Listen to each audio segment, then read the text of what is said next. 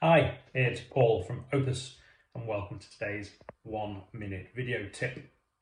Behind me is a map of the world, and if I'm going on a journey, I need to know where I'm going before I start my journey.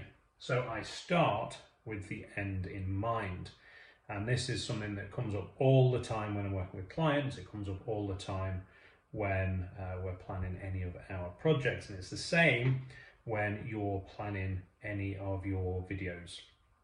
Start with the end in mind. So start with your target market in mind. Who is it that is going to see the video?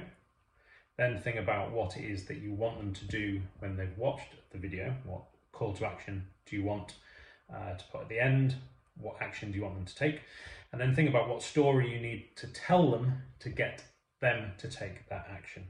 Once you know these three things, then you can start to plan your video in a bit more depth. But there's no point in thinking, right, I'm going to do this style of video if that's not going to get you to the end goals.